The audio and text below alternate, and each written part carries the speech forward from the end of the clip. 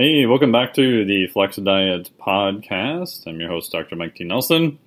On this podcast, we talk about all things to increase your performance, add some muscle, and better body composition, all without destroying your health in the process. And today we're sponsored by the Physiologic Flexibility Cert that I've created. Our lesson today is going to deal with cold water immersion and also heat via sauna. How do you set these up as a framework in order to make them useful? And those are two of the key components in the Physiologic Flexibility Cert, which is all focused around ways to make you a more robust and anti-fragile individual. So once you have gotten pretty good at nutrition and training, your sleep is pretty decent, what are kind of the next advanced things that you would want to target to be more robust, anti-fragile, and even help your longevity, quality of life? And this can be done by targeting things in your body called homeostatic regulators. These are processes that your body has to hold constant, otherwise you are dead. The main one is temperature, which is what we're going to talk about here today. Body has to maintain about 98.6 degrees Fahrenheit. It's actually a little bit below that. However, we can go into warmer environments for periods of time. We can go into colder environments because we have adaptation processes that allow us to deal with those temperature changes. Those processes kick in order to try to hold our temperature as close to 98.6 as we can. So temperature is a homeostatic regulator in your physiology. The other ones briefly are your fuel systems. This is primarily blood glucose and the backup system of using ketones or a ketogenic type of diet. The other components are pH. Your body has to hold pH very, very tight. However, you can do crazy things like getting on a Concept 2 rower, I just had a client do this the other day and she loved it. A 3-minute test where you go as hard as you can for 3 minutes. It is really brutal. You spin off a lot of lactate plus hydrogen ions. Sometimes you may hear this called lactic acid in my little air quotes, but it's primarily lactate, which gets used as a fuel, and then these pesky hydrogen ions that make your muscles and everything burn, and it feels quite horrible. Your body can then buffer those so that your main pH doesn't drift too high or too low. You can also do different breathing techniques, everything from breath holds to kind of a Wim Hof style superventilation method. So pH would be the second, temperature would be first, fuel systems would be third, and number 4 would be oxygen and CO2. These can be affected also by breathing techniques, exercise, and if you want to employ some fancy technology, maybe some other ways too. So all those things are covered in the Physiologic Flexibility Cert. We break down the interventions, the theory, what is the actual research on it, when should you consider doing cold water immersion, when should you not really do it. Same thing with heat, and the same for all the other interventions. And then at the end, we've got 5 specific action items for each one. So we tell you in order how to do them and where to actually start. This is put into a whole entire system that you can use with yourself or clients for your kind of semi-customized journey through the homeostatic regulators to be more robust, anti-fragile. And there's some very interesting data that, to me, if you're really looking to maximize quality of life and longevity, this would be the direction that I would go. And that's based off of data in humans. It is a little bit limited, but to me, that has much better data than a lot of the crazy stuff you see online. So go to physiologicflexibility.com. You'll be able to get onto the wait list there, and we will let you know the next time that it opens. Right now, as of this recording, probably be sometime in fall or early winter. Will be the last time it'll be open for this year, 2021, but it'll be open again next year also. So go to physiologicflexibility.com, sign up to the waitlist there. As I mentioned, today's topic is a model for how to consider adaptations to both cold water and heat. So heat could be exercise in the heat, or we'll use an example of a sauna just because it's a little bit more controlled. Now, the sauna could be, near infrared, far infrared type version, or it could be old school, just standard heat. I think they both kind of have their benefits. Based on the literature that I've seen, if I had a choice, I would go with just the standard sauna because the temperatures you can get are a little higher, although some of the new far infrared type versions can get quite a bit warmer. The heat appears to be the main factor, at least that's what's mostly been researched. So as I said, temperature is a homeostatic regulator, but we can play with it in terms of getting warmer or getting colder. The mistake that I typically see people do is they get really excited about this and then they start going both too extreme and trying to do both at the same time. To me, one, you don't need to be more extreme. You're not going to get a higher quality adaptation from it, and your risk also escalates. I was listening to a podcast from Joe Rogan the other day, and I actually love listening to his podcast. Always some really great stuff on there. But he was talking about how I think he did 20 minutes in a cold water immersion at just above freezing. He was complaining how he's like, I think I may have overdone it a little bit too much. And as of the recording of the podcast he did right after, it's summer in Austin, granted they're inside, and he still had like a sweater or sweatshirt on. So you do not need to go that extreme, which he admitted was probably a little much. You're not really going to get any better adaptations from that to start, and your risk also escalates. It'd be like, I've never really squatted before, let's just load 400 pounds on it and see what happens, right? The good part is there isn't that much risk with cold exposure, but there is more risk. And then a lot of people get into doing contrast therapy right away, switching from hot to cold back and forth. Now, if you're in a very controlled environment, let's say you're an American football player in the NFL, and you've got people that oversee all your recovery aspects, yeah, that might be useful. And for an advanced athlete with someone monitoring everything, it may be okay. But my bias is to pick which one you want to start with, work on that first, and then put that on maintenance and work on the next one. The example I like using, which I stole from Nassim Taleb, author of the book Anti-Fragile, is the model of a barbell. Also because it fits well with everything else we're talking about. You can imagine a barbell. Let's say you've got 405 on the bar. So you've got 4 plates on each end. So there's a lot of mass on the left side, not much mass in the middle because it's the bar, and a lot of mass on the right-hand side. This serves as a very good visual marker for what we're trying to do. So if we take an example that's different, and then I'll apply this to cold water and heat. You've got someone who, let's say, is a CrossFit type athlete, or someone who wants to add as much muscle as they can, but they still want to maximize cardiovascular performance to some degree for health and having their brain function and all the other longevity aspects that come with it. We would want to increase both of them, but we know that if we do both of them back to back and at a very high level, we'll have something called an interference effect. If you look at top marathon runners, they don't look like bodybuilders and powerlifters, right? They're going to be smaller in stature. They are going to be geared at using oxygen at a very high rate over, a couple hours.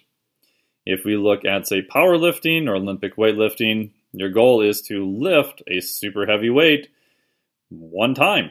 And that's probably only going to last a few seconds. So those are extreme adaptations on opposite ends of the spectrum. And if you are a marathon runner, you're probably not going to train like a power lifter. If you're a power lifter, you're probably not going to train like a marathon runner.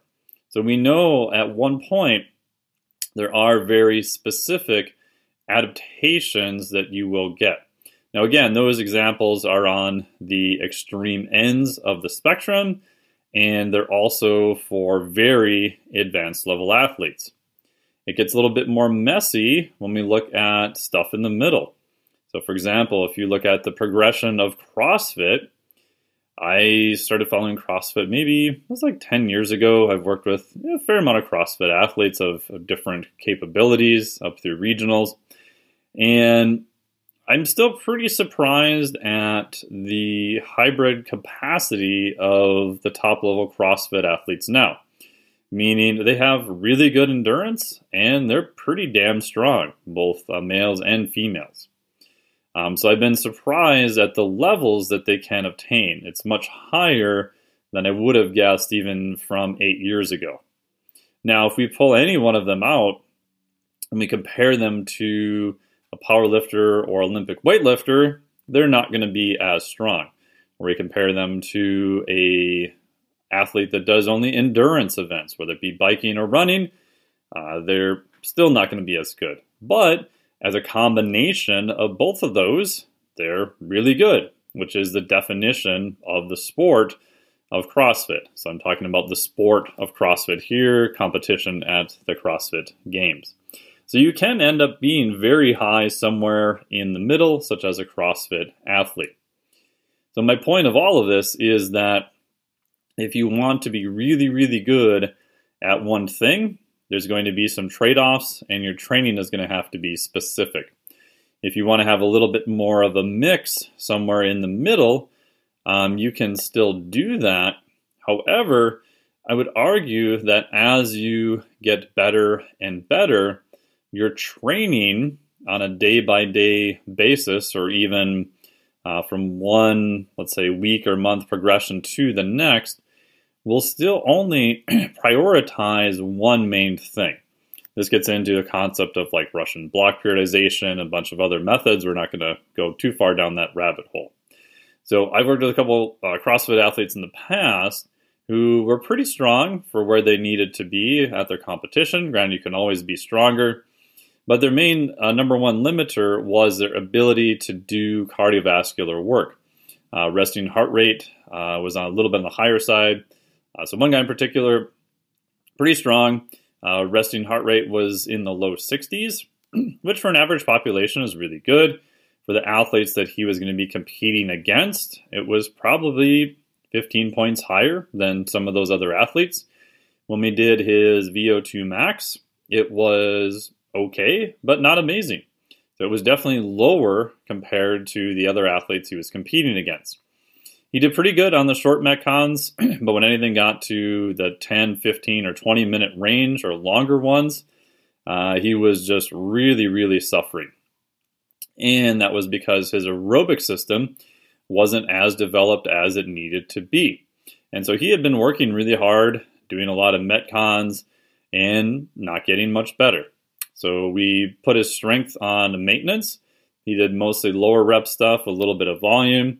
And then we worked really hard for several months on his aerobic capacity using the rower, running, different methods.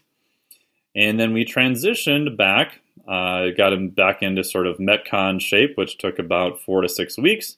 And he did a lot better. Now that process was about 9 months. But in order for him to bring up his weak point, we had to put the other things on maintenance. So he didn't get any weaker. He actually got a little bit stronger. But we mainly worked on his aerobic levels, cardiovascular, to get them up to where they needed to be. Where in the past, he kept kind of trying to work on both simultaneously. And you only have enough resources, and you're kind of pulling the body in two different directions at the same time. So if we go all the way back to our barbell model now, the barbell would be cardiovascular fitness, aerobic fitness on one end, sort of long duration, and then on the other end would be higher intensity, short duration, heavy loads. And you can transition back and forth of those, such as a CrossFit athlete. But if one is lower, you need to spend a dedicated amount of time to work on that. This gets you out of the interference effect. Now again, this becomes only an issue as you become a higher level athlete. If your butt looks like a couch cushion and you don't really run, you don't lift, don't worry about any of that. Just do a little bit of running, do some biking, do some rowing. I'm a big fan of the rower because it's less impact, less risk of injury. Lift some weights, just go move. I'm not even worried about sequencing or anything. I think there probably are better ways to do it, but you're going to get the most benefit from just doing the thing by far, no questions asked.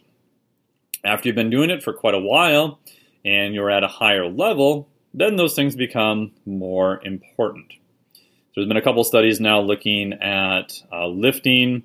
One study from a couple of years ago in female athletes where they had a group lift. They did some more ballistic movements like vertical jump. And then they did 40 minutes of moderate intensity cardiovascular immediately after training. The other group did the exact same lifting program, did not do any cardio after. They didn't do any cardio, period.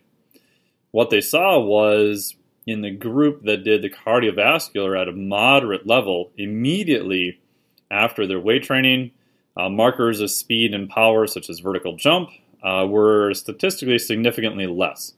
Now, again, it wasn't a massive effect, but again, if you're a higher level athlete, it is something to pay attention to. And it's normally your speed and power metrics that get the biggest hit. And if you think about what's going on, those athletes were working quite a bit longer and putting in a lot more time to see less benefit on speed and power because they were sandwiched right back to back next to each other. There's been some other data that shows if you split them apart, you don't see as much of an interference effect. And again, this all depends upon what you're looking at. The farther away you get on the ends of the spectrum, the more you see a potential for an interference effect. So in this study, that's what they saw. So speed and power, the ability to do high amount of work over a very short period of time. That's kind of the far end of the spectrum. You contrast that and sandwich it next to moderate aerobic training, we see less speed and power. However, you could still probably do moderate aerobic training in the morning, which is my preference if you need someone who needs to work on that, and do their weight training, even speed and power, later in the afternoon. That's typically how I would sequence it if I have to sequence them on the same day. If we go all the way back to hot and cold, same idea. So we've got hot on, say, the right end of the barbell, and then we've got cold on the other end of the barbell. So they're going in two different directions. Granted, the parameter, which is temperature, is the same. So some of the molecular mechanisms that get upregulated, like heat shock proteins, are similar, but some of the other mechanisms are quite different. My bias is then to train the hot or heat end of the spectrum first. Again, the assumption here is that you have equal access to asana and you have equal access to cold. This would then change, obviously, if you don't. So in my case, right now, I currently don't have a sauna, but I've got a 15.6 cubic inch freezer filled with water in my garage. So doing cold water immersion is much easier for me to do. To get access to a sauna, I have to go to the local gym. And in all honesty, the sauna there just doesn't get real hot. So because of that, because I have a constraint in my environment, I actually started with cold. But if you've got equal access to both, I would actually start with heat. The main reason is that there is almost no interference effect that I've seen between heat and aerobic training and weight training. If anything, the mechanisms that are targeted with being in a sauna may overlap with aerobic mechanisms. If you have a group that is untrained and you have them do sauna exposure, you actually see a slight uptick in cardiovascular aerobic performance. Now again, that is for a group that is untrained. And if you think about what happens when you're in a sauna, we have elevated heart rate. We're obviously trying to dissipate more heat. You have other changes that occur, such as expansion of plasma volume and things that result in an increase in aerobic performance. On a high level, I talk about this in the Phys Flex course. Because the underlying mechanisms are a little bit different with heat and aerobic adaptation, I think there may be an additive effect of doing both of them together, even if you're a more advanced athlete. Now again, I can't point to a randomized controlled trial that's really looked at that. A couple of studies have kind of hinted at. One study was very underpowered though. But there's not much of a downside to adding it in. So I would look at adding hot or heat first, just because if anything, it may help the adaptations that you're trying to get. I have not seen any data showing that there is an interference effect or that it may potentially harm the positive adaptations that you would see from both weight training or aerobic endurance-based events. Cold, however, if you do cold immediately after training for hypertrophy, if you're into water of 50 degrees for at least 10 minutes or longer, there's about 4 to 5 studies now to show that it does blunt hypertrophy to some degree. Again, I go through all those studies and the caveats in the Physiologic Flexibility Cert, so I'm not going to bore you to tears with all of them here. But there is a potential interference effect there. So cold, if you're doing it at a time point outside or after that, might be okay. If your goal is repeated performance, you probably don't care then. If you're an in-season athlete and you've got to perform on Monday and you've got another game Tuesday, or again, like the American football example, you've got training all week and you've been beat up from having these other massive sides of beef with eyes running into you at full speed, then yeah, if you feel better doing cold water immersion, then go for it, right? Because your goal is a little bit different. So again, we always need to keep the context in mind. There's some data related to mitochondrial biogenesis that cold water immersion after aerobic training may benefit it. This is also related to different downstream molecular markers, PGC1 alpha, etc. So cold water may help aerobic performance if done immediately after. So again, going back to our barbell example, I would work on hot exposure first because there is more potential benefit. Again, that may be just because we have more research on it and there is less interference effect. So I would block a period of time, maybe 6 to 8 weeks, and then I would work on sauna exposure. I would start at a very low temperature and a low time point. So I would get out before it gets really hard, and I would track temperature and time, right? Because that's going to tell you your total dose. I would start quite low and maybe, 1 to 3 times a week. Over time, you can play with increasing the total dose by increasing the frequency. So I did it for 2 days a week. I'm going to go to 3 days a week, then 4, then 5, then 6. I can play with a little bit higher temperature if I have control over temperature. Sometimes at gym settings you do not. And I can play with time exposure also, how long I'm in there. Once I'm pretty good on that, let's say 8 weeks, then I would put that on maintenance, so maybe only a couple times a week, and then I would focus on cold exposure, so doing the same thing. So in my case, I've got cold water immersion in my garage gym. I usually start at around 50 degrees Fahrenheit and just go for 30 to 60 seconds. Build up time there, and then drop the temperature a little bit and kind of start over again. Again, in the PhysFlex Cert, I go through exact protocol and everything that we use for that. But it's the same idea, you're just playing around with dosage. So my main focus would be more on cold for that period of time. I tend to go longer on cold exposure because I do think it takes longer to build that up. I'm not sure why, that's just something I've noticed over the past 2 years from doing this mostly daily. So I would run that for maybe 8 to 12 weeks or even longer. Once I've done that, then I would consider playing around with contrast therapy. Right? So we've got adaptation to heat, adaptation to cold, and then switching back and forth. So contrast therapy of whatever form is going to be switching back and forth. So I think that is going to be a little bit higher stressor to your system. That doesn't mean it's bad. And it is also much harder to quantify. What temperature for heat did you use? How long were you in the heat? What temperature for cold did you use? How long were you in the cold? How many cycles did you do? How much time is there in between the hot versus the cold? There's just a lot more variables to try to figure that out on your own. So that's the framework using the barbell as a model. We want to increase our adaptation to the right end of the barbell, increase our adaptations to the left end of the barbell, and then to be able to switch back and forth between them. You'll notice that this is the exact same framework I use in the Flex Diet certification, right? So metabolic flexibility, how well can you use, say, carbohydrates? That is the right end of the spectrum. So let's work on that. Let's make sure you're really good at using carbohydrates, your blood glucose is nice and regulated, all that kind of stuff.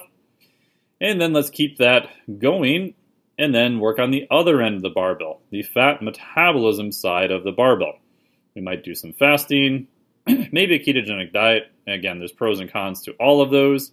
We want to upregulate our body's ability to use fat. Once we're pretty good at doing that, then you can worry about switching back and forth. So metabolic flexibility, how well can you use carbohydrates? How well can you use fat? And then how well can you switch back and forth between them? So it turns out that that barbell framework works really, really well for a lot of physiologic systems. And in the PhysFlex, that is the model we then use for each of the 4 homeostatic regulators: temperature, pH, fuels, and then oxygen and CO2. So there you go. That's a framework of how to incorporate cold and hot into your training to increase your physiologic flexibility, to be more robust and anti-fragile, and in my biased opinion, increase the quality of your life and your longevity. There's also another sort of hidden aspect in there that deals with your brain and overriding your limbic system, but I won't talk about that right now. So thank you so much for listening. If you want more information on the PhysFlex certification, go to physiologicflexibility.com. You'll be able to get on the wait list. You'll be the first to notified when it opens again. Thank you so much for listening to this podcast. As always, really appreciate it. Please hit subscribe on whatever podcast app you are using. That is kind of the main thing that determines where we rank. As always, comments are super appreciated, whatever stars you feel is appropriate. If you do leave a lower star, that's totally fine. Just give me some more details why. That would be beneficial so we can make this a much better show. Thank you so much for listening. Greatly appreciate it. Talk to you next week.